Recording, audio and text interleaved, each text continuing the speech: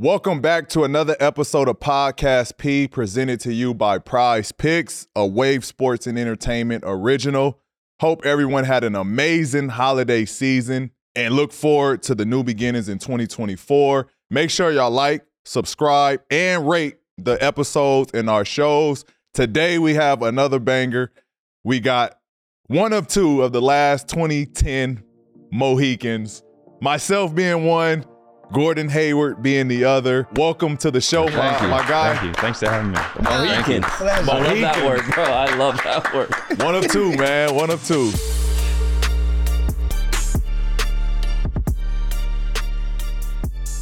It's awesome to share that with you. I mean, we got to get into all of the likes. We know you're a big-time gamer. Yeah. You know, like I said, me and you share that draft class together. I didn't know you're a big-time chess player. Big time might be overstated. Okay. But I love avid playing chess chess. player. There you go. Yeah. Okay. I'm not that good, but I do like playing chess a lot. I feel like as the years have gone by, like I'm matured a little bit, and so now it's less video games, more chess. You can get games in quicker. Yeah. That's a different gamer right there. Oh yeah. That's a different transition. Do you have a rating? Because don't chess players have certain, like, are you tracking it and everything? I'm right around 1200. So that's good from mine. Generally they say like 0 to 1200, you're like novice.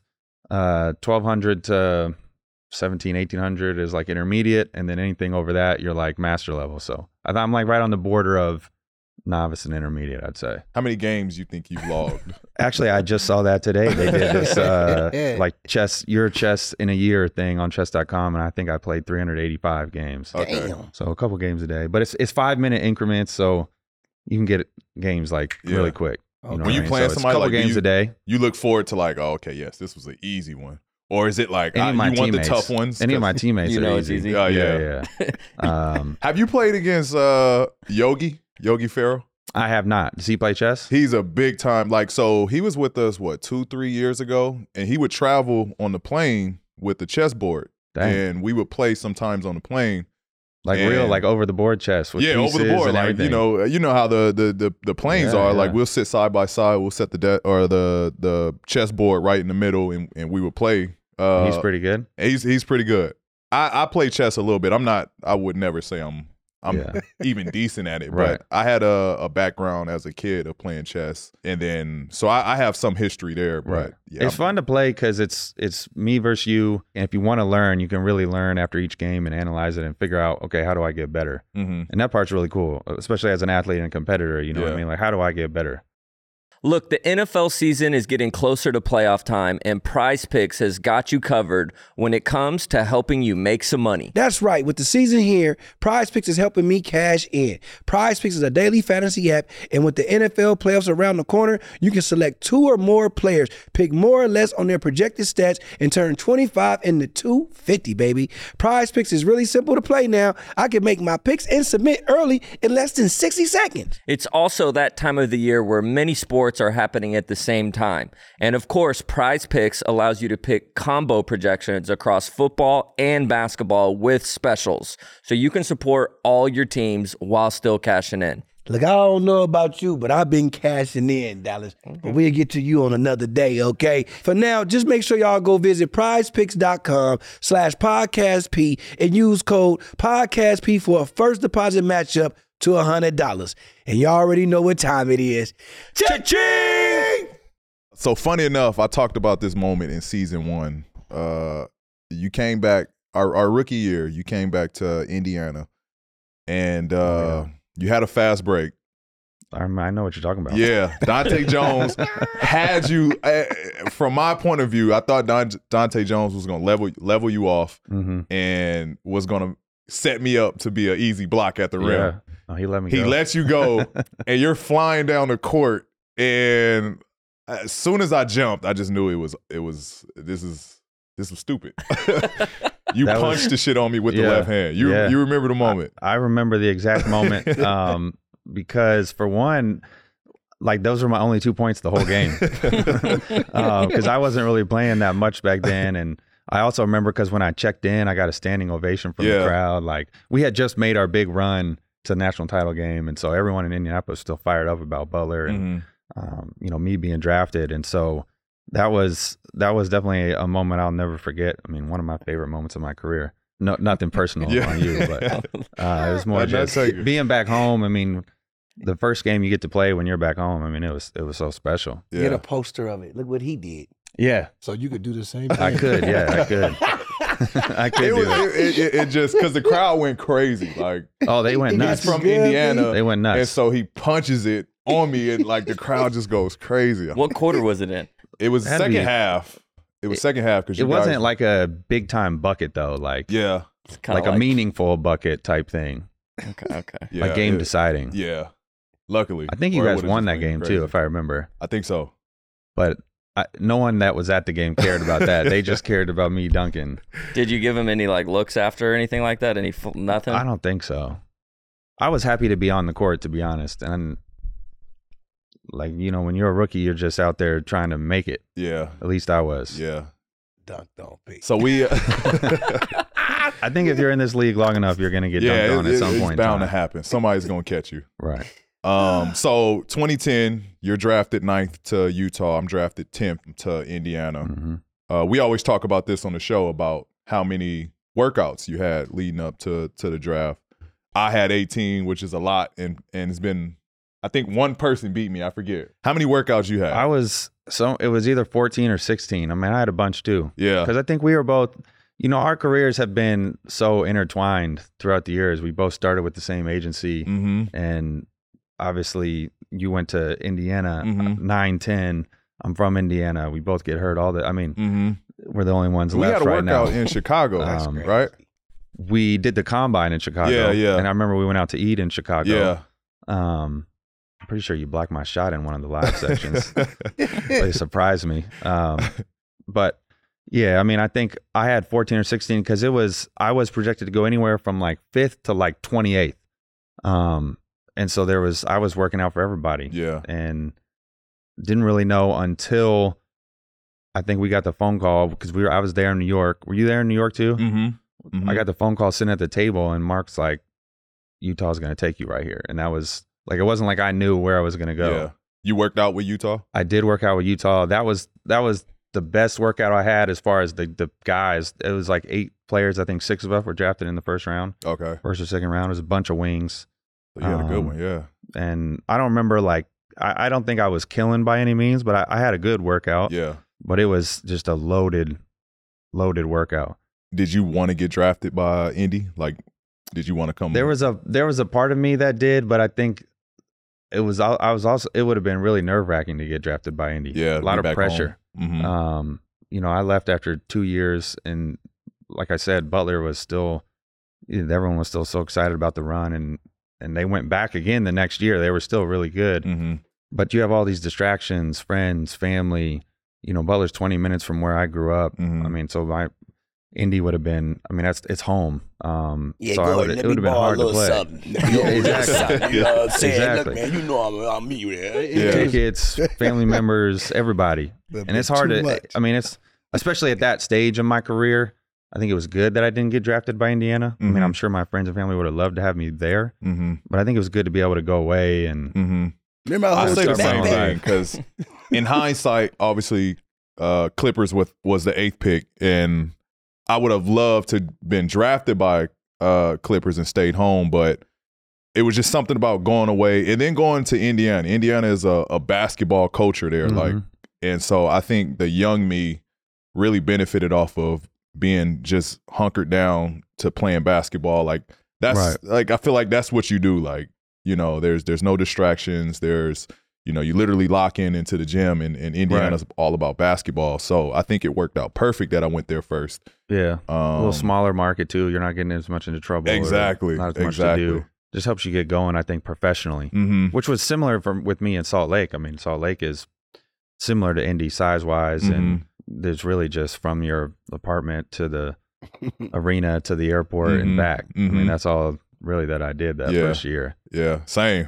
I was gonna say, did you have a chance to work out with Miami at all? I'm not sure if you I did work out with Miami. Yeah. How was that workout? Because everyone that comes on the show, he swears it was like the most difficult workout. It was full court ones. I mean, defensive slides, the whole deal. Yeah, that was a tough workout. I remember. I was telling them like.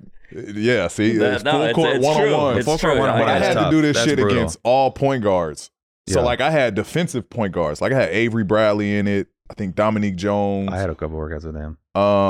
And they're and Avery's a dog on the ball too. Eric Bledsoe. Like I had like, and we're playing 1-on-1 full court. And I'm telling them like the whole time, I'm like Magic Johnson, like backing these motherfuckers down full court because they just in my shit. Oh yeah. When you arrived to Utah, you have a great coach in Jerry Sloan, and your team was just stacked with Darren Williams, Al Jefferson, Paul Millsap, Andre Karolinko. Coming in as a rookie, what was it like being in that locker room environment with that team? Yeah, I mean, so we were supposed to be good. And like I kind of mentioned earlier, my thing was I wasn't very highly recruited coming out of high school. Like I wasn't a McDonald's All-American, anything like that. So, I mean, it was my dream to play in the NBA, but I never really thought I would get there. So the fact that I was drafted in the first round to any team, I was just trying whatever I could to make it. So I was, trying to be a sponge, soak up everything I could learn, just trying to do all the little things that I could to be out on the court. And like I mentioned, I didn't really play in the very first part of the season, and be very sparingly. But I had some great vets, D. Will, Al, AK. I mean, you think about all the vets that we've had over the years, and like you look back and it seems like it was just yesterday, even though it's been 14 years. But for whatever reason, they didn't. I think they made it to the second round the year before I got there, and then we kind of disbanded the team that first season. But I can remember actually the very first I got to Utah, and actually I drove. My very first purchase as an NBA player was a Honda Accord. 2010 Honda Accord. I blacked out the windows. Love it. The rims. I'd never had a car before, so I thought I was, big time. Balling. And oh yeah. And I drove with my dad because he went out with me till Thanksgiving, which was actually good to help me get going in the right direction. And so we drove from Indy to Utah, which was 24-hour drive. Jesus. I haven't driven like that ever again. I ship everything now. That was a one and done. Though. You had that Honda. I did. 300 miles on it. You still go. I was hyped. And I get there and we're doing workouts with just like the preseason type workouts. And D. Will was there, and I had to guard him because there was a bunch of other bigs. So I was the only one guarding him. And this is D. Will in his prime, like all-star D. Will. Like this dude is, and I'm sucking wind because it's the high altitude. All right. And I've been training in Indy the whole time. And he's like, "What's the problem, Rook? Why are you so tired, Rook? I don't get tired, Rook." And I'm thinking like, this is supposed to be my teammate. Right. And he's giving me such a hard time, but I think just checking me out as a player, seeing who I was going to be. Yeah. But yeah, I mean, that first year I learned a lot for sure. Did they give you a hard time about the Honda at all? They did. They definitely did. But I think I always told them like, I don't know how long I'm going to last. So yeah. Who was your vet? Like, who was your vet? I would probably say Rajah Bell. Okay. I had to get Einstein bagels, 24 assorted bagels before every shoot around. Why are you laughing, man? It's funny as hell, the stuff that they make you go get. Before every shoot around, I had to go get those. And you remember Jeremy Evans? Yep. So he was like, we were boys. He had to go get 24 Banbury Cross donuts. Everybody ate the donuts. So I'm sitting there bringing these bagels that nobody's eats. Touching. And I'm like, why am I still getting these stupid bagels, man? Nobody's eating them. And Roger's like, it doesn't matter, Rook. You bring the damn bagels every single time. It's funny. He still remember what the other dude had to get, too. Oh, yeah. Right. Banbury Cross, those were fire. Everybody ate the donuts. I never even heard of that. What kind of donut is that? It was just a local bakery in Utah. Oh. But yeah, I had to get Dunkin' Donuts every time. You know the one that was connected to, what was it, Banker's Life back then? Yeah. Or Conseco. I don't know what was the first one. But I had to always go and get the Dunkin' Donuts, bring them down, and then we would get the Einstein bagels as well. Mm-hmm. Which now everyone's got a nutritionist. So exactly. You don't even need that now. Or there's a chef or a kitchen there now. Leagues came a long ways. For sure. Did you guys have a chef in like a kitchen and all that your first year? Yeah, the league came a long way. We didn't have food after games. Exactly, yeah. And I remember saying, till you got to the plane, because it was like you always ate your meals on the plane. And I remember telling Quinn, this was my third year, so I had a little more upstanding on the team. I'm like, Quinn, our moms would pack sack lunches after games in high school, like for the road. Like, come on, man, can we get something? We are an NBA team, right? Right. We get an orange, like something. God, we need something for recovery. If I recall, during that rookie season, the Jazz went through a big old controversy with your boy D. Will and Coach Sloan, where the coach got replaced by Ty Corbin, and your boy got traded. Yeah. So what was the biggest takeaway from that situation? Man, that the NBA is a business. I mean, I learned that year. That was wild, actually. Do you want me to tell the story of how it happened? Yeah. So we were playing Chicago at home, and something happened in the first half, and I don't remember what exactly happened in the first half, but it set off Coach Sloan. And so we were losing at halftime, and we come in during halftime, and he comes in and he like says something a little bit to the team before meeting with the coaches and coming back, and he just stormed right through the locker room. And then D. Will came storming through the locker room right after him and followed him around the corner. Uh-oh. And then the owner came through. Oh, shit. And it was like, everyone's looking around like, yo, something's going down. And they went around the corner, but you could still hear like the yelling them back and forth. And then Coach Sloan came out and walked straight back onto the court. Didn't say a single word the rest of the game, like during timeouts, during anything. He'd just sit there. I don't remember if we won or lost. Surely we would have lost that game. And then after that, didn't say anything to the team after the game. Next day, we got a text message like, no practice tomorrow. And it was like Coach Sloan resigned. And then that was it. And then That's Ty crazy. took over, and a week later, D. Will was traded. Yeah. Wow. And it was like the two going into that season, there were two people I thought would still be like, Coach Sloan had been there for 27 years. D. Will was our all-star point guard, face of the franchise. Right. Both gone within a week. Yeah. So with that said, how did you feel from going from not playing, your boy getting up out of here, and now you starting? Oh, I was loving it. Loving it. Like, Loving it. Yeah, I mean, it couldn't have been better for me. Right? Yeah. You was like, I love you. 'Cause I went Did it for you, huh? I went from not playing at all to now I'm actually in the rotation a little bit. And I mean, I think I always tell people the hardest part about, and I don't know how you feel, but the hardest part when you go from playing in college to being in the NBA for, I would say 98% of people is you're not playing at all. And you got to sit there. Wow. And there's really no, a lot of times there's not even an explanation of why you're not playing. It's just, I'm not going with you because you're a rookie. You don't have the experience. I mean, Coach Sloan said to me one time, I think he threw me in and I didn't play the whole first half, didn't play the whole third quarter. And then he threw me in the game. It was against Minnesota in the fourth quarter, just threw me in the game. And I went in there and played really well. I think I had 10 points. We won the game. And the next day at practice, he was like, you played really well yesterday. I'm not going to play you moving forward here. You just don't have the experience. And I'm thinking to my head, like, well, I can't get experience unless I play. Unless you play. Right. And so that's the hardest part when you come into the NBA is just having to wait your turn. I would say for, like I said, 98% of people always, like everybody goes through it. Mm-hmm. And that was the hardest part for me as a rookie that year. And something that I just, like you said, you learn. It's a business. They got ultimatums and agendas, the people that are running things, and you're along for the ride sometimes. Yeah. I went through the exact same thing in Indiana, right? So Jim O'Brien was the head coach my rookie year. Halfway through the season, they fire him. Frank Vogel takes over. I wasn't playing at all. DNPs after DNPs. Then after they fired Jim O'Brien, I starting, right? So it was a big transition, but like I remember I would get cussed out in games that like I wasn't even suited up for.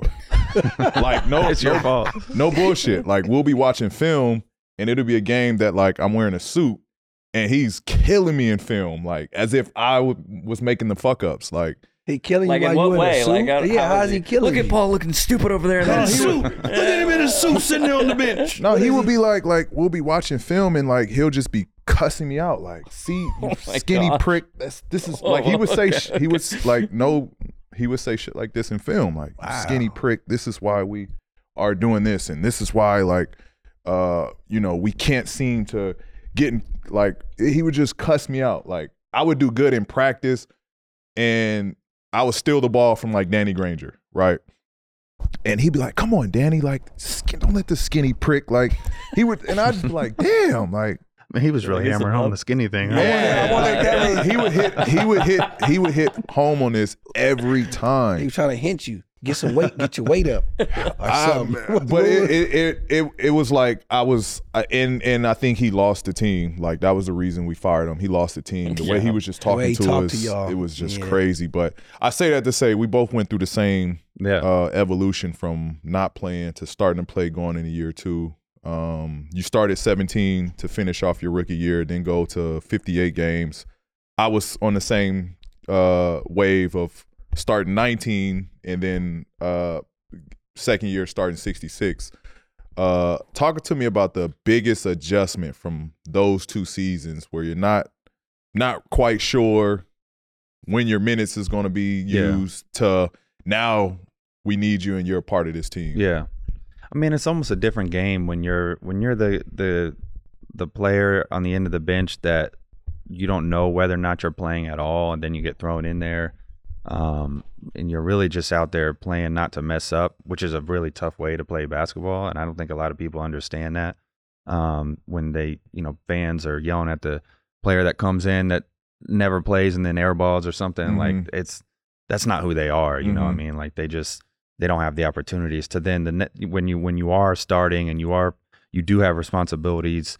It's a little less, in my opinion, it's less pressure. I feel like I can mess up and still be out on the court, and I know that I'm going to play each game, and I think that gives you confidence too. And the more you play, the more confident you get, the more experience that you have. And so I remember actually talking with one of my buddies about that, and how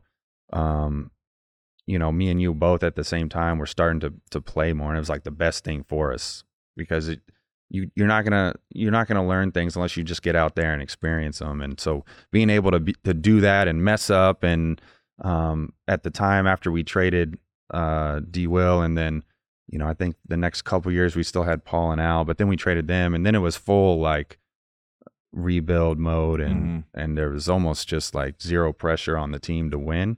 And that was like the best thing for my development, because you're able to go out there and hoop. Nah, I can just be me. And just, and you're going to mess up, you're going to make mistakes, but the team wasn't necessarily worried about it. And so you can just grow as a player. Yeah, I agree with that. Like, that was the best for me. My second year, I had someone to look up to in Danny Granger. So from afar, I would just watch how, like, I always knew and had the confidence that, like, all right, at some point, like, I'm going to be one of the best players in this league. But I've always also been that person to be like, I know I have to wait my time. Like, so let me just learn as much as I can. And like I said, I had someone ahead of me that kind of showed me the ropes. And watching Danny on a night-to-night basis, like, the game just seemed so easy for him sometimes. Like, he could score, shoot the shit out of it. He was strong as shit. He could post up.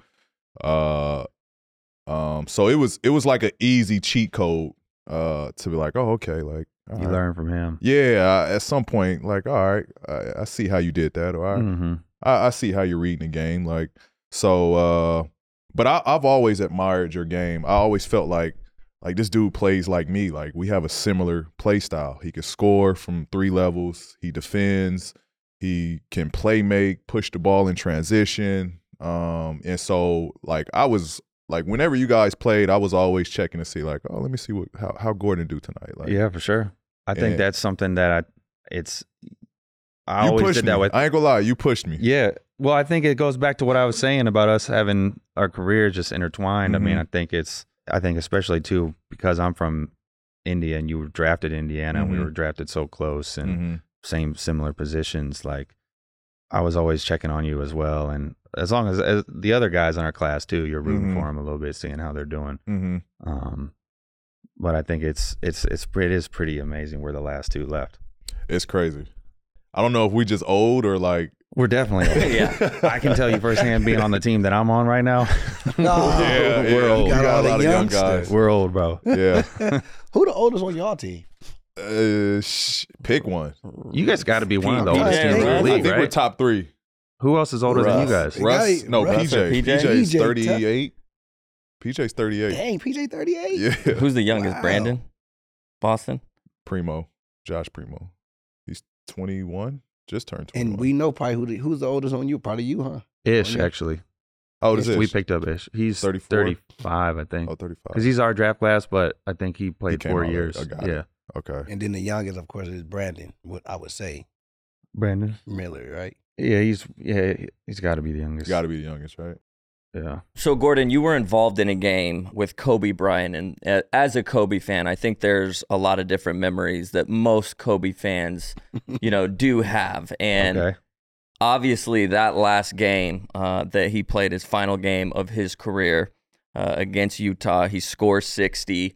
Can you walk us through that night? Because as a fan, it was just so amazing to watch. Yeah. Did you find yourself struggling to compete because you were just in such awe of was it a movie out there for you, or walk us through that? Okay, so this, I don't want to I'm a big Kobe fan as well, so I don't want to put that last game down or for you, but we learned right before game time that the game didn't matter, because the game would have mattered for us making the playoffs, but we learned right before that the game didn't matter. Somebody else had won, Mhm. so the game didn't matter at all. We weren't getting in, and then before the game, it certainly was a movie. All the celebrities that were there, Mhm. just the buzz that was in the air. I mean, you could feel it. It was unreal. Unlike any game I'll ever play in again. But I will say we were up pretty handily most of the game. He probably airballed 6 or 7 times. I mean, he shot 50 shots. Yeah. It's awesome. That's a lot. Wait, how many times you said he That's a airballed? lot. He probably airballed 6 or 7 times. I mean, I don't think he was that good throughout most of the game. Now, the last 3 minutes, he was special. The last 3 minutes was unreal. It was vintage Kobe, right? Yeah. He ended up winning the game for him. But the other thing that I'll never be a part of is, there were people on his team that were passing up wide open shots. If they got the ball, where's Kobe? Where's Yeah. Kobe? Let me give Kobe the ball. How can I screen for Kobe? The illegal screens that were set, the refs had to be on it too, because the illegal screens that were set were wild. Yeah. But it was, how can I get Kobe a shot? The fans were booing when we stole the ball from him. Oh God. It was Everyone damn, wanted dude. Yeah. it to I be didn't know that. Kobe's night. It was, which it was. It ended up being his night. Like I said, the last 3 minutes were a movie. The last 3 minutes, the shots he was hitting, you're just all right. He's feeling it now. Yeah, I remember that. I remember that day because it was the last game for us, and we were in playoffs already. So I stayed home. We went to Milwaukee. They let us stay home. Some of the starters stay home, so we didn't travel. And after we watched our game, I cut that game on, and like you said, Kobe was stinking it. It was bad. I'm damn, he's going out sad. Y'all were y'all had the game handed. I'm okay, this one's over. And then yeah, later in the game, all right, he's starting to get a rhythm. Mhm. Game goes on. Well, when you goes shoot on. that many times, you're bound to get a You're rhythm. bound to catch fire at some point, right?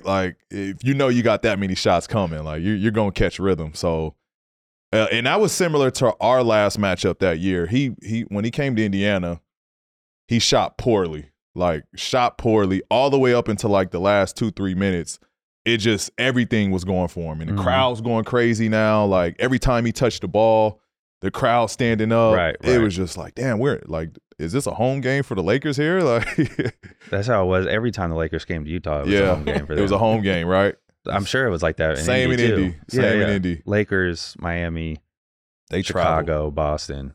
Yeah, they travel. They definitely traveled. He was. I do have a picture of the captain's meeting with me and him, shaking hands, framed. That's dope. pretty cool. Did you get moment. anything signed from him after that game or? No, but I'm pretty sure we all got I don't remember, but I think there was we all got Kobe's last game shoes or something like that. Okay. There was something that we all got for being a part of the game. I think it was shoes. Yeah.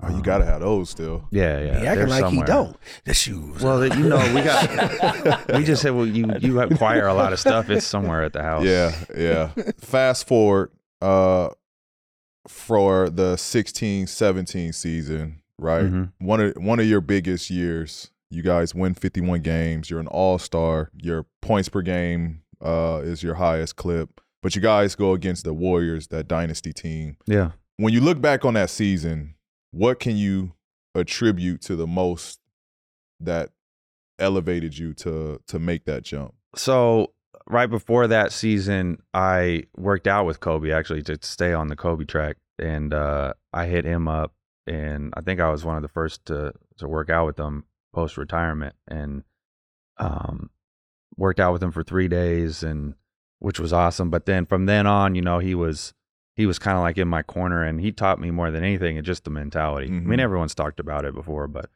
I think that's what really took me to the next level was that mentality. Just a confidence, just we were really trying to do something in Utah that year. And it had been probably 3 years of us kind of like a core group together. And then so it all kind of just came together. But I would say, because the prior seasons, I think I was still right around like 20 points a game, like still doing well. But I think just having him, I mean, he would send me text messages after games, and we would chop up film. And so I think just having that mentality is kind of what took me to. What was the initial conversation there? Like, hey, Kobe, I'm trying to get better. Like I know that was. So honestly, this is what happened. What exactly were you trying to? I was at my boy's wedding in Newport, and Kobe had just retired, and we were just sitting there talking, like me and the fellas, and it was mentioned that he lived around that area, and I was like, man, like wouldn't it be dope like if I could work out with Kobe? And we're just talking about like, yeah, bro, like you should hit him up. And now I'm getting like nervous, like I'm texting a girl or something. You know what I mean? So like I get his number. Yeah, I'm like, yo, what do you think about this? What do you think? Is this good? But real talk, I got his number and sent him a text message that was like, hey man, like I would love to get in the gym with you and work for 2 or 3 days. I can come to you for however much time, anytime that you could give me. Like I want to get better and I want to learn from you. And again, it was like the situation where you're like looking at your phone, like waiting, waiting to see who's texting me. And I remember my mom texting me like, God damn it, Mom. All excited. I'm waiting for your text message. Do you still got them text messages? I don't have the text messages, but I have the emails. So anyway, so then he hit back like, yeah, bro, I would love to, let's do it. I'm in town X days, whatever. And we ended up setting it up. And when I was done with the 3 days with him, I had him send me all of his workouts that he would do in the summers, like his weight workouts, his track workouts, his shooting workouts. And he wrote out the whole thing down in an email and sent it. And I think at the end he said, I know it's a lot of shit, but if you're not trying to be the best, then what the fuck are you playing for? Wow. And that was the way he ended it. And I need Kobe. that email because I'm trying out next year. Need that. Dang. And I definitely That's still dope, have though. that email. That's dope. Which is really cool. So I love the favorite. The ending part was my favorite. I don't even care what he said. I know. All the other stuff. Was it the crazy 3 a.m., 4 a.m. workout? Oh, it was 3 a day workouts for sure. And Yeah. if you weren't up at 3 a.m., there's no way you're doing them. I mean, I was hyped obviously after those 3 days. And so I went back to Indy actually. I was visiting family before going back home, and I did the morning workout of one of the days, and it was all his workouts are all like makes. Like it's like 1 dribble, 1, 2, left, right, jump shot, make. You're making 15 of them, and then going to the right, doing the same thing, and then 2 dribbles. So like it was not complicated at all. It was just a lot of makes, and I was probably 90% hitting on these shots. And it still probably took me 2.5 hours in the gym to do this morning workout. I'm exhausted. I'm drenching wet. Yeah.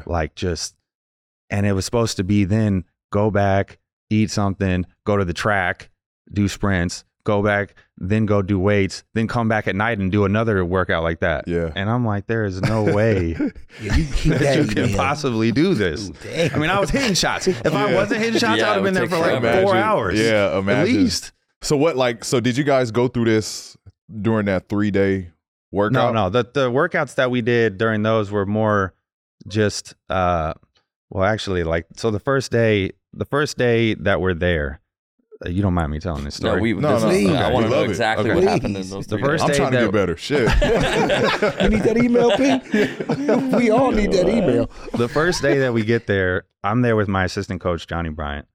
He said to meet us at the gym at 7:00. Gave us the address.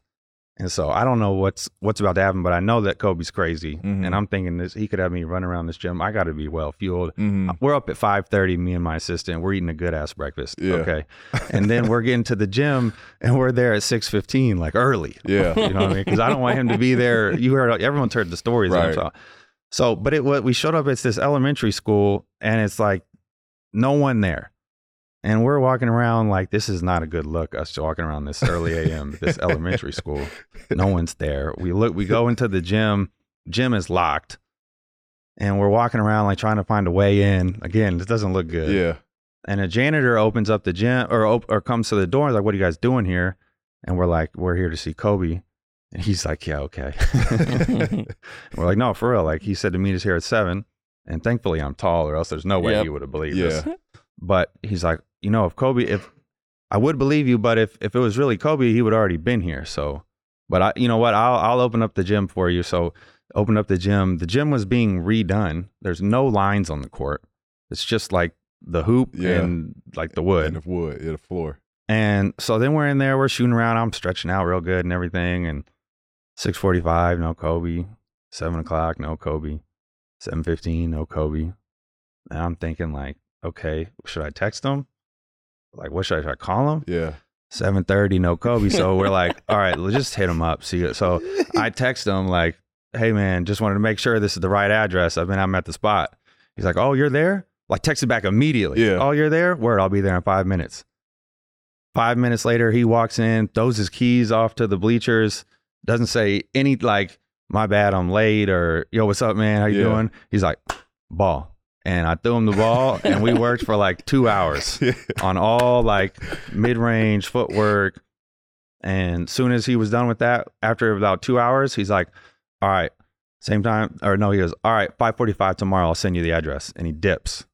And I'm like, what, he had a different address every time? Well, I'm looking at my assistant because I'm telling you, he literally like went over to the thing, grabbed his keys and left. Wasn't Kobe's like awesome, good work. Man. Wasn't like, yo, that was really good. Or like, you did great. No, he's like, 5:45 tomorrow, I'll give you the time and the address. So I'm thinking like, he wasn't here at 7. How was he gonna get here at 5:45? Yeah, I want to know why he was late. Right. Like, so the next day we showed up at the spot, 5:45. Kobe was there before us. Opened up the door, like we go in there, did another workout. He stayed after for 30 minutes. We watched film. I think and it was like that the next 2 days. Yeah. And I think the whole thing was him just like testing me, like, who is this? Does he want to work? Yeah. Is he going to be bullshitting? Like, what's his deal? Like, cause I'm not going to put in the effort if he's not going to. Right. Type thing. Right. And I'm sure, like, I can see that. Yeah, I'm sure, like, for sure. he probably went back in the car, like, laughing, like, I wonder his ass. how many people got them stories of they scared to hit Kobe up. Everybody. I bet you everybody got a story like that. I wonder why they so scared to hit him up for advice. Because he's like your idol, you know, like he's somebody you grow up watching. And I'm sure, like, did you have any moments your rookie year? Because when I was a rookie, you know what, I'm there at 4:30 before the games. Like, but there's a bunch of players where it's like I grew up fans. So when you see them for the first time, you're like, you're geeked, you know? Yeah. Right. And Kobe was another one where it was like, Kobe walked by us and was like, hey, Rooks, what's up? First time we played him in preseason, and me and my boy are like, can you just say what's up? Yeah, You know? I tell the story like all the time. Like, so like T-Mac and Kobe obviously was my idols. And I remember the first time playing both of those guys, but when we played T-Mac, I'm guarding him. He's in Atlanta at the time. And this is like, you know, this is not the same T-Mac that we grew up liking. But like as I'm checking him, I'm like, damn, like I don't even want to pressure him. Like, Right. Oh, yeah. I'm not trying to steal from him. Like I was just in such an awe. Like this man was glowing in front of me. Right. It's no bullshit. Like I literally was like, And you know me, like I like playing defense. Like I'm guarding him. I'm like, damn, like I don't want to pressure him. Yeah, like should I put my hand? Yeah. Like, all right, let me just token defense. Like, and he was just like so casually, like just dribbling the ball up the court. Like it was a cool moment. What was the first like? Because I told the story the first time I guarded Kobe, and he like elbowed me, and like I go for one of his pump fakes. He elbows me and like talks to our bench. B. Shaw's one of our assistants at the time. He's like, "Yo, check the young fella for feathers," and I'm like, "What kind of like what? Like that's a different level of like shit talking." Right. Did you have like a Kobe moment, your first matchup with him? So I would say at the end, once I started playing at the end of my rookie year, we played the Lakers towards the very end. And I think I had just had a career high in Sacramento, like 19, and I was feeling good. And then we played them the next night. And like I kind of went toe to toe with him. And I think I had like 23, set another career high, and then got a stop on him to win the game at the end of the game. That was like definitely like my, like, I think I made it in the NBA type moment. Where I don't know if it was me getting a stop or him just not hitting the shot, but you know, it was something that I will always remember. Yeah, you got a chance to see him 4 times a year too. We got more than that because this was. Remember, we had 8 preseason games. Remember that? Yeah. Oh yeah, we were in LA for years. like a week. Like you were those. I can't believe we played 8 preseason games. Yeah, because what do we do? 3 when you or think 4 about that now, and it's like it even it's like, damn, these is long. Like I know. Moving forward, after 2017, it's your first All-Star selection, and you decide to leave the Utah Jazz and sign with the Boston Celtics.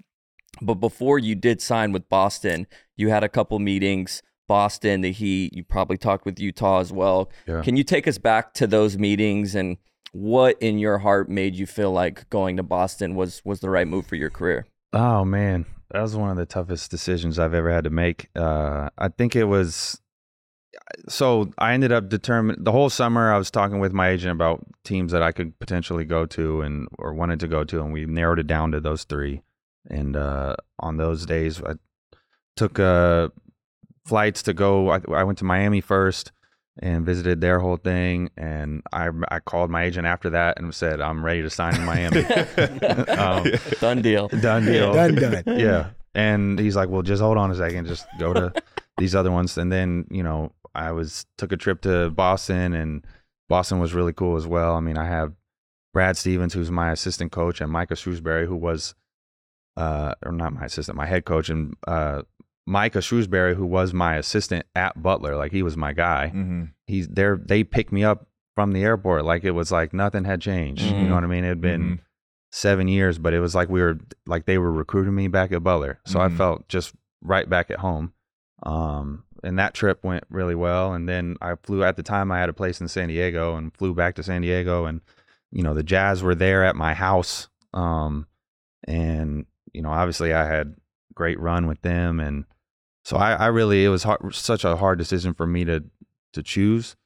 Ultimately, I think I went with Boston because I felt like at the time it was the best chance for us to win a title. They had a lot of great things going on. And more than anything, I would say Brad. I mean, Brad recruited me Brad was actually the one that recruited me. He was an assistant when I was in high school first. So he recruited me. He was like one of the first ones. Like I said, I wasn't very highly recruited. So he was one of the first coaches that recruited me. And then he ended up getting the head coaching job at Butler. And, he was the first one to tell me he thought I had a chance to play in the NBA. So we just had a great relationship, and I felt like that was the place for me to be. That's awesome. With that said, talking about Brad, because this rarely happened to NBA players where they get to get coached by their coach in college and in the NBA. So I want to ask you, what qualities does he possess that makes him so good at both levels, you think? Oh man, Brad is he's one of the best, if not the best, X's and O's guys I've ever been around. So like his out of bounds plays that he would draw up. I mean, we would be in practice in college, and I always took the ball out of bounds. And at the end of practice, we would always run some plays that I think he was just testing out in his mind. And so he would draw them up, and he would tell me, he'd go through the play, And then he would tell me after everyone's out on the court, he'd be like, Gordon, here's the look. You think this person's going to be open. They're not. They're going to switch this one, and you're going to get this guy on the backside. It's going to be a wide open layup. And sure enough, that would exactly what would happen out on the court. And he was one of the ones guarding us. But say his name, point him out. Emerson Campin over there. We got buckets on him. But so it was like he was just masterful at that type of stuff. And I think the thing that made him also really good was he was so prepared. Like he had a plan for everything. Like he had plan A, and if that didn't work, plan B, and if that didn't work, plan C. And there was nothing that would surprise him out on the court. Like it seemed like he was always 1 or 2 steps ahead. So I think that part easily translated from college to the NBA. You still communicate with him to this day? Yeah, me and Brad still talk from time to time. I mean, he's obviously doing his thing with Boston. Right. They're doing really well. And but yeah, I mean, Brad will always be in my corner. I'll always be in Brad's corner, no matter what. Another thing we have in common is we both had lower extremity injuries, right? Yeah. Started 2017 season. Your first game there, opening night. I remember this moment, man, watching it and just being like, damn, this team is stacked. You're there. Kyrie's there. Jaylen Brown's second season. You guys just drafted Jason Tatum. Al Horford's there. Like a loaded roster. And you playing Cleveland in Cleveland, and then the injury happened. Just before we get into the injury part of it, just talk about like, what was that expectation like? Like you said it yourself, you felt you could have won there and you guys had something going there. But what was those internal conversations like leading up to the start of that 2017 season? Yeah, I mean, that part was all brand new to me. I'd never been on a team that was expected to compete for a title and or win a title. But I think that was one of the reasons why I wanted to go there. Because I knew that that if I went there, we would have something special. And, our training camp I felt like we were trying to get adjusted to each other.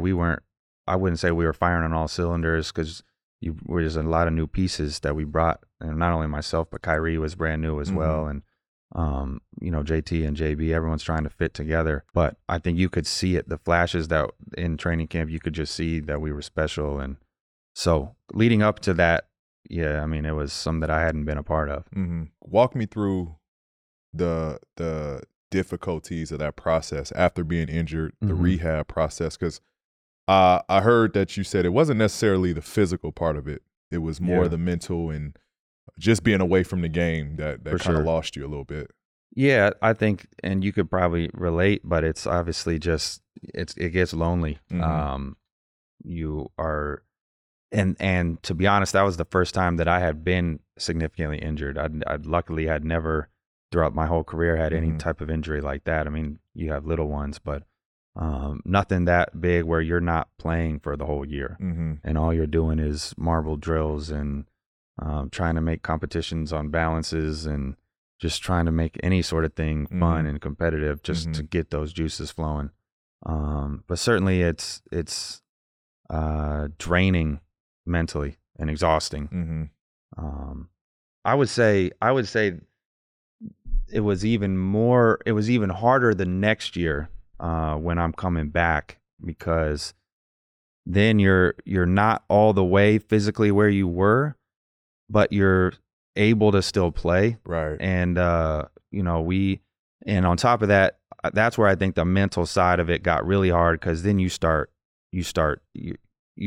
doubting yourself, that you don't have the same confidence you did because you're not playing at the same level, because you're not moving and physically feeling the same. And once I think doubt creeps in at all at this level, it's really hard for you because confidence is such a huge thing. The game is so mental, in my opinion, and it can turn you as a player. So that was the harder part for me that second season when I'm coming back. Not necessarily. I mean, the initial injury part is good, but you can kind of lock in to like, all right, I'm trying to just get back. But once you are quote unquote back on the court, then it takes a whole nother level of like, get back to where I was. You know what I mean? Did you ever because I know for me, after that injury, I never felt I was the same. Like regardless, I hear comments like, "Oh, you got better. You became more of a complete player after the injury." But knowing what I was capable of doing and knowing how well I moved, I never was quite able to like, get back what I lost. I did think I lost a step. Do you feel like after that injury up until this point, like you feel like you're moving back normal? Did you feel like, or how long did it take for you to like, mentally like, oh, okay, I'm back? No, I mean, it's definitely, you're not the same player when you go through an injury like that. Your body is never going to be the same. I mean, you have metal put in you, then metal taken out of you. Your body tries to adapt and figure out different ways to make it work because you've made it work this whole time.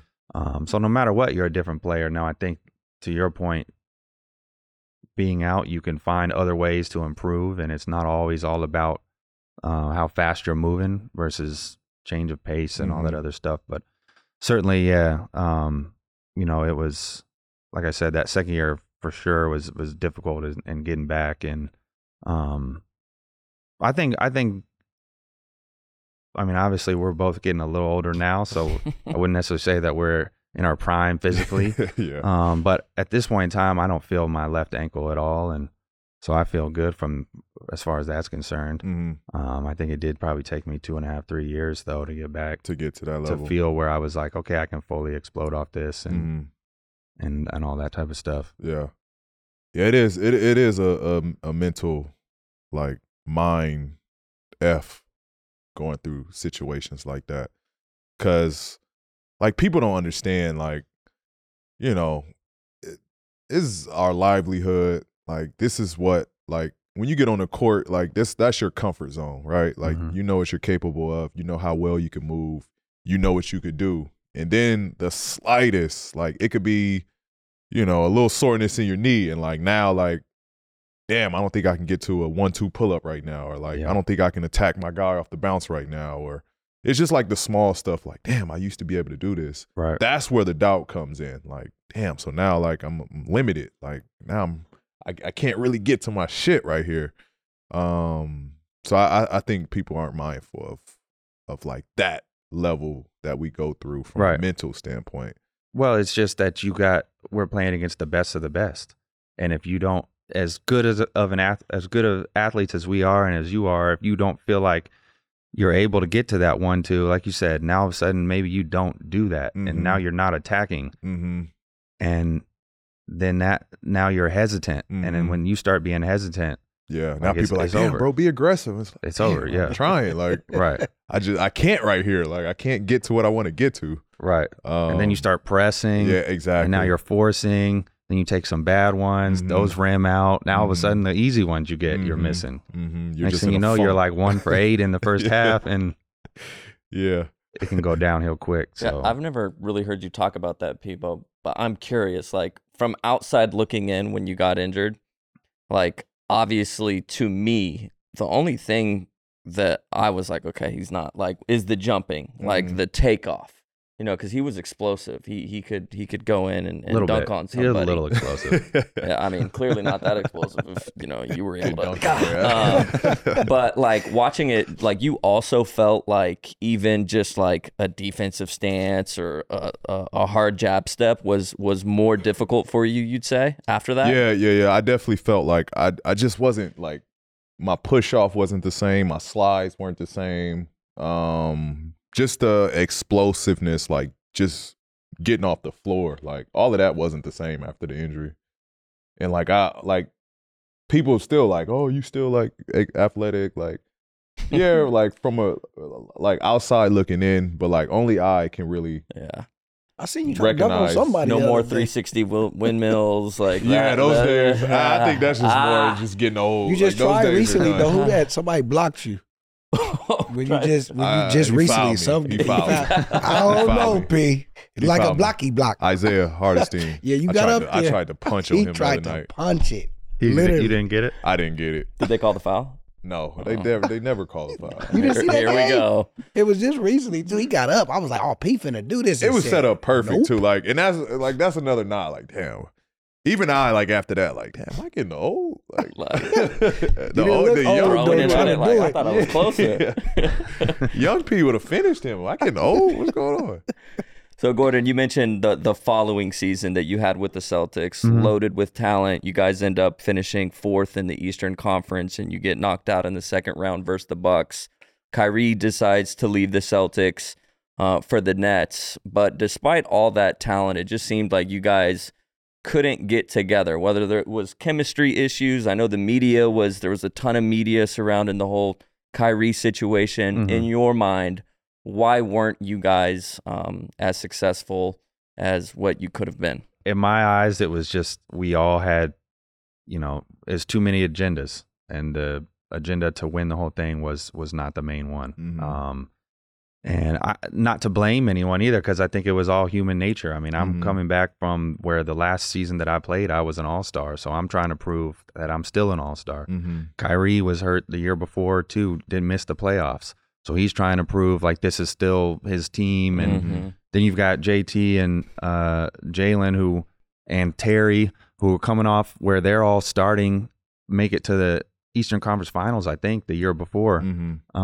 Like they're all trying to prove like we've arrived and we've made it and I'm an all-star. And, then you had Marcus Smart trying to prove he should be starting and leading the team. And we also had Marcus Morris, who's really good. Like y'all were loaded. We had probably 8 players that had career highs of like over 40, who were all like arguably in their prime. Like it's not like we were old and everyone used to everyone was still like that's not a no. Making sure. Sorry. Like, you know what I'm saying? I'm not messing with you, bro. I mean, and even at this time, like Al Horford, yeah, young. He's still, yeah, exactly. So we had so many players, and we just could. And the other, in my opinion, the other problem is there was too many of us in the exact same position. We all needed the ball. We all rocked with the ball. Like Kyrie isn't necessarily a spot up shooter. Like I'm not really a spot up shooter. JT's not so none of it. Like we all like to have the ball and do our thing. And there's only one basketball. It's hard to make that work. And so I think that was our biggest issue was we were just trying to all prove stuff individually and never really came together as a team. And even so, we still made it to the second round, and that was with all the difficulties that we had. Were y'all having those hard conversations of like, hey, we get it, it's one basketball, like we had like 8 of them. Okay. At least. Did you guys walk away from it like with a level of comfort knowing that like, all right, we're on the same page here? It got worse every time. I mean, it was like one of those things where it's like we've had 5 players only meetings and things were said that were the right things, but I think it, like I said, it's just in one ear, right out the other. Like, okay, that sounds nice, and we do need people to sacrifice, and we need it, but that person shouldn't be me. Yeah, like you know what I mean? It should be him to sacrifice, and I'll be the one that's leading the team. Yeah, but everyone's thinking that. Yeah, you know what I mean? Yeah. So I mean, I could give you stories for days on that, but. Tell them that's what we're here for. That's not. I can't. I'm not allowed to do that. So that's that. No, we don't want to open any votes that shouldn't be open. Yeah. But I just only asked that because it's a similar situation to what we had to go through here to start the year out. Adding James to this group and the conversations we had to have about sacrificing and what that looked like, and I think it's different from where we're at to where you guys were at. We're an older group. Everyone's been paid. Everyone's, it's not like we're individually still trying to crack this code of who we are in the league. We all kind of know who we are. And at this point, only one of us has won, and that's Kawhi. So it's like whatever it is to do that we need to do individually to win. Like I'll make that sacrifice. So yeah, that was the only reason we asked. Yeah. I mean, I think that's that you hit that part huge. I mean, it's like you guys are clearly. And I mean, Emerson was saying yesterday he saw you, he was watching the game and was just seeing the conversations that you guys were having during timeouts amongst each other. Like clearly they're trying to win. They could see that they're trying to figure it out and trying to put together a big time run here, which I mean, after playing you guys, it should be definitely be possible. Yeah, Like, it's gonna be hard. It's gonna be hard for somebody to beat you guys 4 times. Four times in a series. Yeah, that's how we're So- looking at it. Like, you know, we might have a game where we're not connected. Like something's not working, but like, Come on, it's Clippers. tough to do that Come 4 on, times Clippers. against us. Come on, Clippers. You know, I'm a Clipper fan. Gotta do that. Now, I want to ask you about 2 young ballers Mm-hmm. that you played with early in their NBA career, and they go by the name of Jaylen Brown and Jason Tatum. Yeah. Yeah. You funny, please shut up. I want to know how apparent was their talent from day one, and did you ever envision them becoming the premier duo that they became? Their talent was definitely apparent day one. The first open gym that I played in, it was apparent with them. JT has always been able, ever since I've played with him, he's always been able to score at every level. I mean, he was like his ISO game, I remember in the open gym where it was like, man, this kid is 18 or 19 years old doing all of this. Mm-hmm. And JB was, I can remember, you know, I've had to like work out hard every summer to get to be like 230 where I'm at now. And I would say I'm decently strong, not like, but whatever. And he like, it was like his second year and he's 6'8", 230. And it was like, what in the world? Like Solid. jumping out the gym solid, Damn. you know? And so it's like, man, these two. And actually on my visit with the Celtics, I was riding in the car with Brad, and he said his vision was for us to, like me and Kyrie and Al, to kind of run the team for the first 3-4 years and then have Jaylen and Jason take over after that. So he could see it. You know, I don't think anyone envisioned it happening as fast as it did. And I think because I got injured, because Kyrie got injured, it just opened the door for them to get that experience that I was talking about at the very beginning of this. Mm-hmm. And that was the best thing for them, because they were able to hoop without, like, if I'm still there, like, they're not getting the ball as much, just how it's going to be. And if Kyrie's not there, they're not having nearly as much responsibility in the playoffs. You know, like, they're probably standing in the corner way more. But now they're handling and they're doing all this stuff, and there's nobody else that's going to sub in for them. And so they're able to hoop and do exactly what I said. I think that sped up their process. And obviously, you know, they're both one of the best, 2 of the best wings in the league. They're unbelievable. So, but certainly you could see it from day one, no doubt. Were they always connected? Like, were they always, because, you know, is it a level of them two just being competitive amongst each other? Or were they like, you know, I'm not going to step on your toes, you're not going to step on mine, I'm going to let you do you, you let me do me? I mean, because you got 2 young, you like, would have to ask them, alphas but there. from me just being around them, yeah, they were certainly competing with everything. You could see it. I mean, we were all competing with each other. That goes back to what the conversation we just had. Like, we were all, that was, instead of competing against the other team, we're competing against ourselves. Who's going to score 20? This dude thinks he's better than me. You know what I mean? Like, that was one of probably our biggest problems.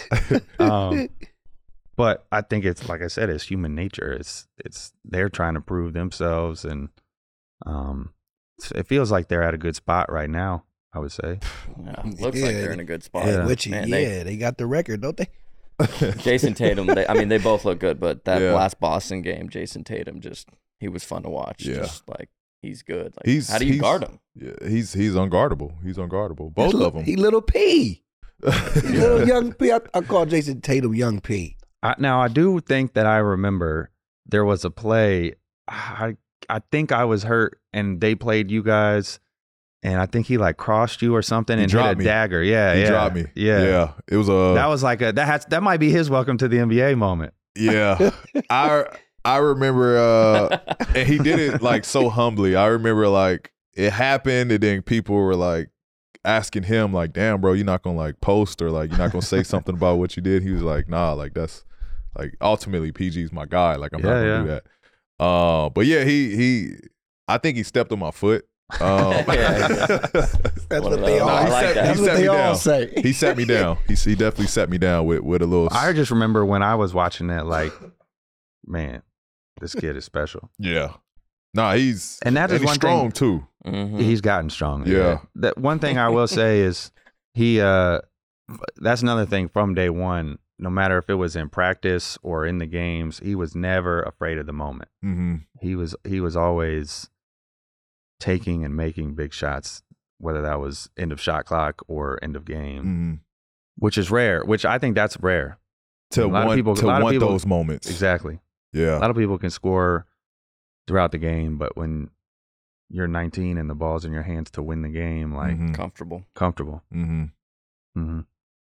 Yo, how much do you think you're paying a month on subscriptions? Me? About $500 is too much. I'm going broke. I'm thinking at least a couple $100 easily. It's got to be up there. That's what I thought. Most people think they're paying $80 a month, but they're actually paying closer to like $200.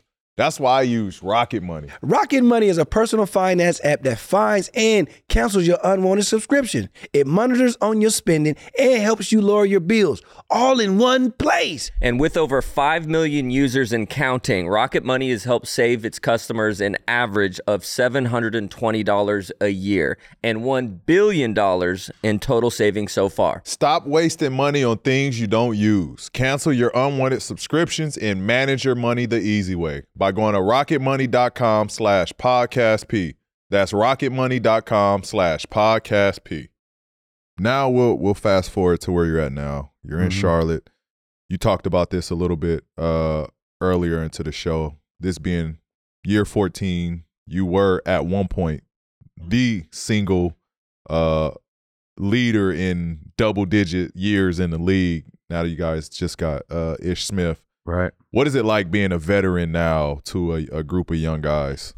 Man, they keep me young for sure. Some of these sayings that they talk about, and I don't even know what's going on half the time. Me and Ish kind of just hang out a lot. Yeah. But it's interesting how fast this thing goes in the NBA, because like I was just saying, it feels like just yesterday I'm walking in and I'm the young gun. I'm 20 years old, and we had somebody who was 34, Raja. And I'm thinking, man, that dude is so old. He's got kids. Right, like, right. He's got a family. What is like, and here I am, I got 4 kids, and I'm, some of these, I'm like in the locker room, and I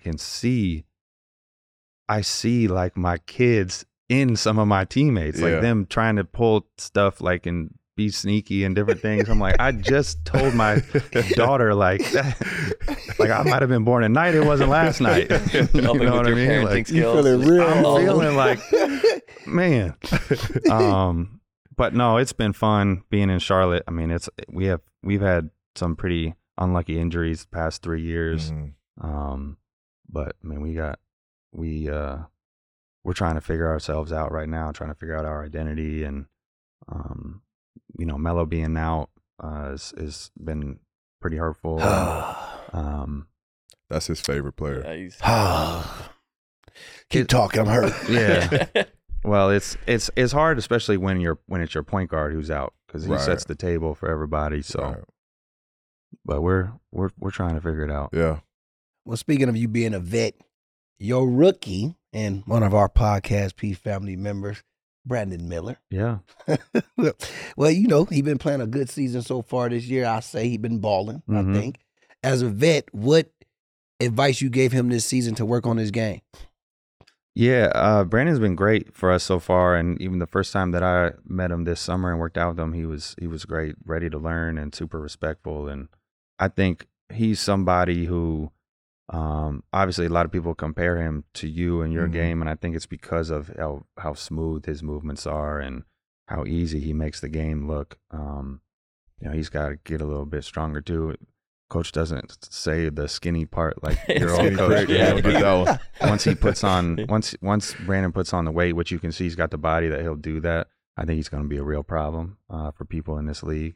But one thing that I always just try to tell people or the younger players, and something that I learned from my vets like Earl Watson. Earl was the one that always told me this, like, the NBA is a grind, and there are going to be lots of games where you do not want to play the game for whatever reason. Your body's not feeling it. You got stuff going on at the house, whatever it is. And you got to be able to turn the professional switch on. Like, it's a job, and you got to go to job and you got to perform whether or not you're feeling like it or not. And so that's what I try to tell the young guys is, like, turn that switch on, man. Turn on the switch. let's go get it done. Mm-hmm. Well, I want to keep it with my favorite player I want to talk about now, man. Because we know your teammate. But I want to ask you, since you've seen LaMelo ball since his rookie season as well. Yeah. And we, of course, know he's out with this injury right now. But I want to know how much has he developed since winning the Rookie of the Year? He's gotten a lot better at kind of like running the show for us. I mean, I think he's still learning that part of the game. LaMelo is a hooper. LaMelo is instinctual. Like he just goes out there and just plays. He just hoops. And there's another side of the game, the cerebral part of the game. And I think that's the part that he's trying to learn. And you can see he's slowly starting to develop that part. Right. Like Chris Paul, I think, is one of the most cerebral, best players that we've had in a long time at doing that, controlling the game, controlling every part of the game. Mm-hmm. And as a point guard, I think that's really important in winning. And so I've seen that part of him grow since day one. And he still has some work to do in that area, but that's the part I've seen grow. Oh, man. I watch literally all y'all games. Yeah. Literally.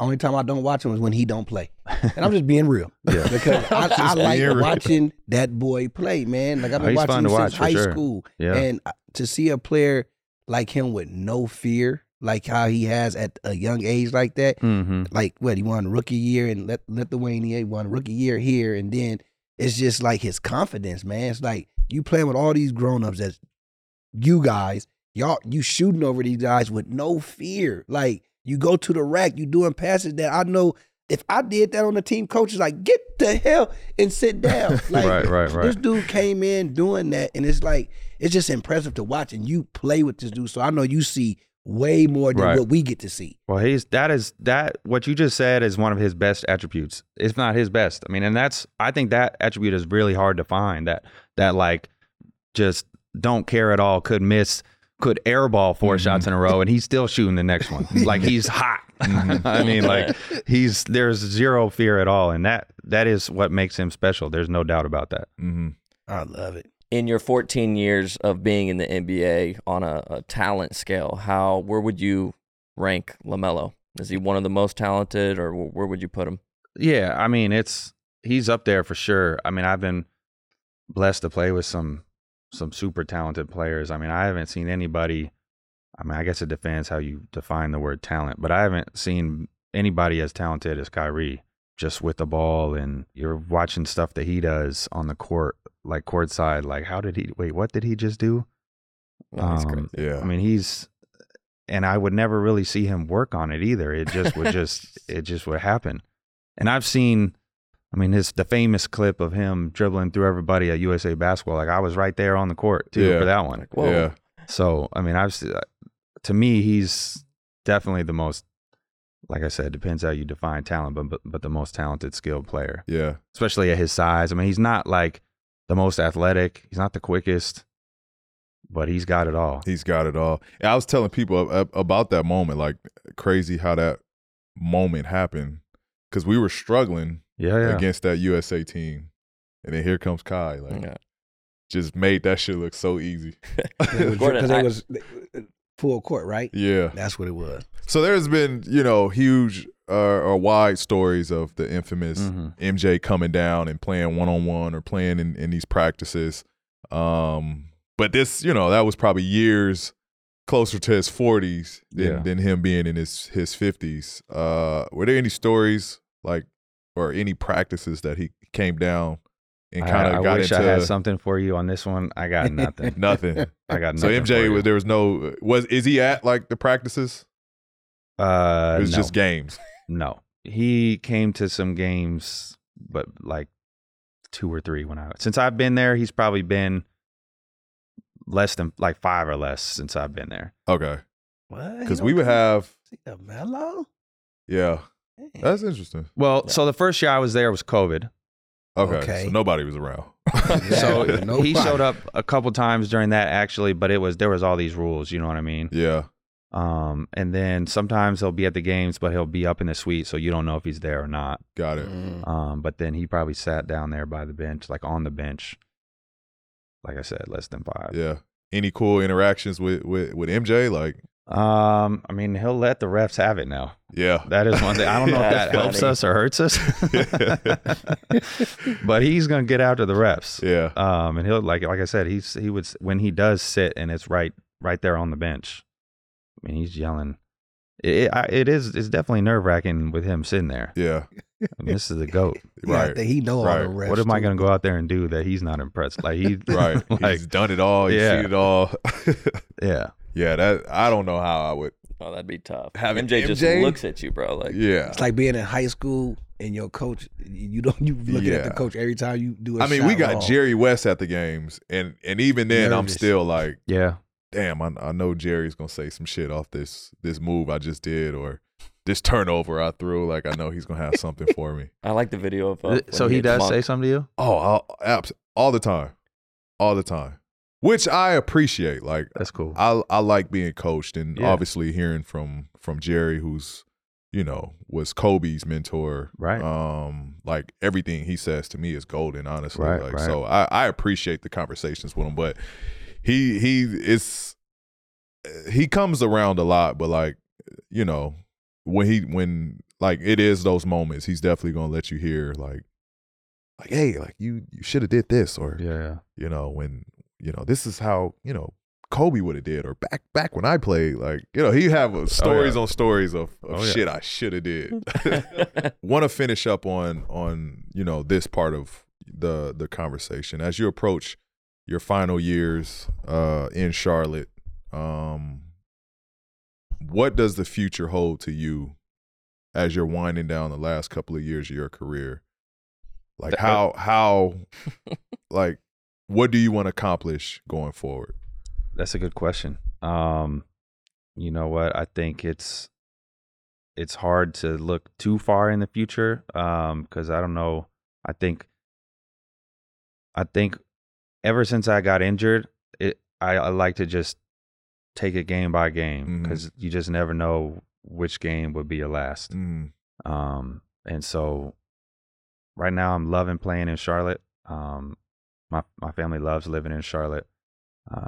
We got four great kids, and so I'm just loving being where I'm at. Love that. You're all girl dad, right? No, we got my last one's a boy. The last one's a boy. I got the boy. That's right. Yeah, that's right. That's right. That's right. That's Three right. I girls, remember. and then the last one was boy. Yeah, that's right. I remember my wife was telling me like they're expecting again, and I knew at the time you had 3 girls. Oh yeah. So I'm like praying for them, I hope. And Bro, I just had Y'all my really boy. like so twins. I was Yeah. so Y'all Y'all hyped. whole career the same year, Yeah. the injuries. My last one was a y'all boy, both played so- on 3 Boys. teams, right? So you've got 3 kids. 3 kids, 2 girls, 1 boy. Okay, what are the ages? 9, 6, and 2. Oh yeah, we are right there. Y'all fucking Yeah. twins, dude. 'Cause 8, 7, 4, and 3. So This is we're right there. crazy. that We're means definitely Christmas right must have been hype for you. there. Yeah, They're well, like the perfect ages. yeah. But my oldest is crazy. My oldest is like not into like So quiet. girl kid or kid shit anymore. Like she asked for Yeah. her big thing was like facial. What does she want? She want makeup and He stuff wanted now? the fridge to keep. Wasn't it a makeup fridge? Yeah, like, but it where was they could keep it cold? skincare. Oh Like my her gosh. biggest request was like skincare products, and I'm like, what? Got it though, didn't you? You don't want no Barbies. The Barbies is done. We're done with Barbies. Like, Done. what are we doing It here? goes by fast though. It's like Yeah, one day all exactly. into it, next day, come on, Dad. Yeah. That's dope, man. So yeah, I'm right along with you, man, as how I want my future to shape out as well. Like I'm right along with you. Like you don't know when's your last game. You don't know what to expect.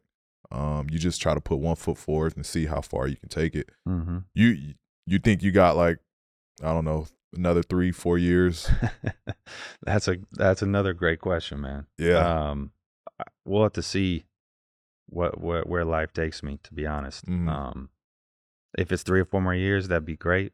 If it's not, that'd be great too. That'd be great too. You're right. You You're know what? good either way. I'm good either way.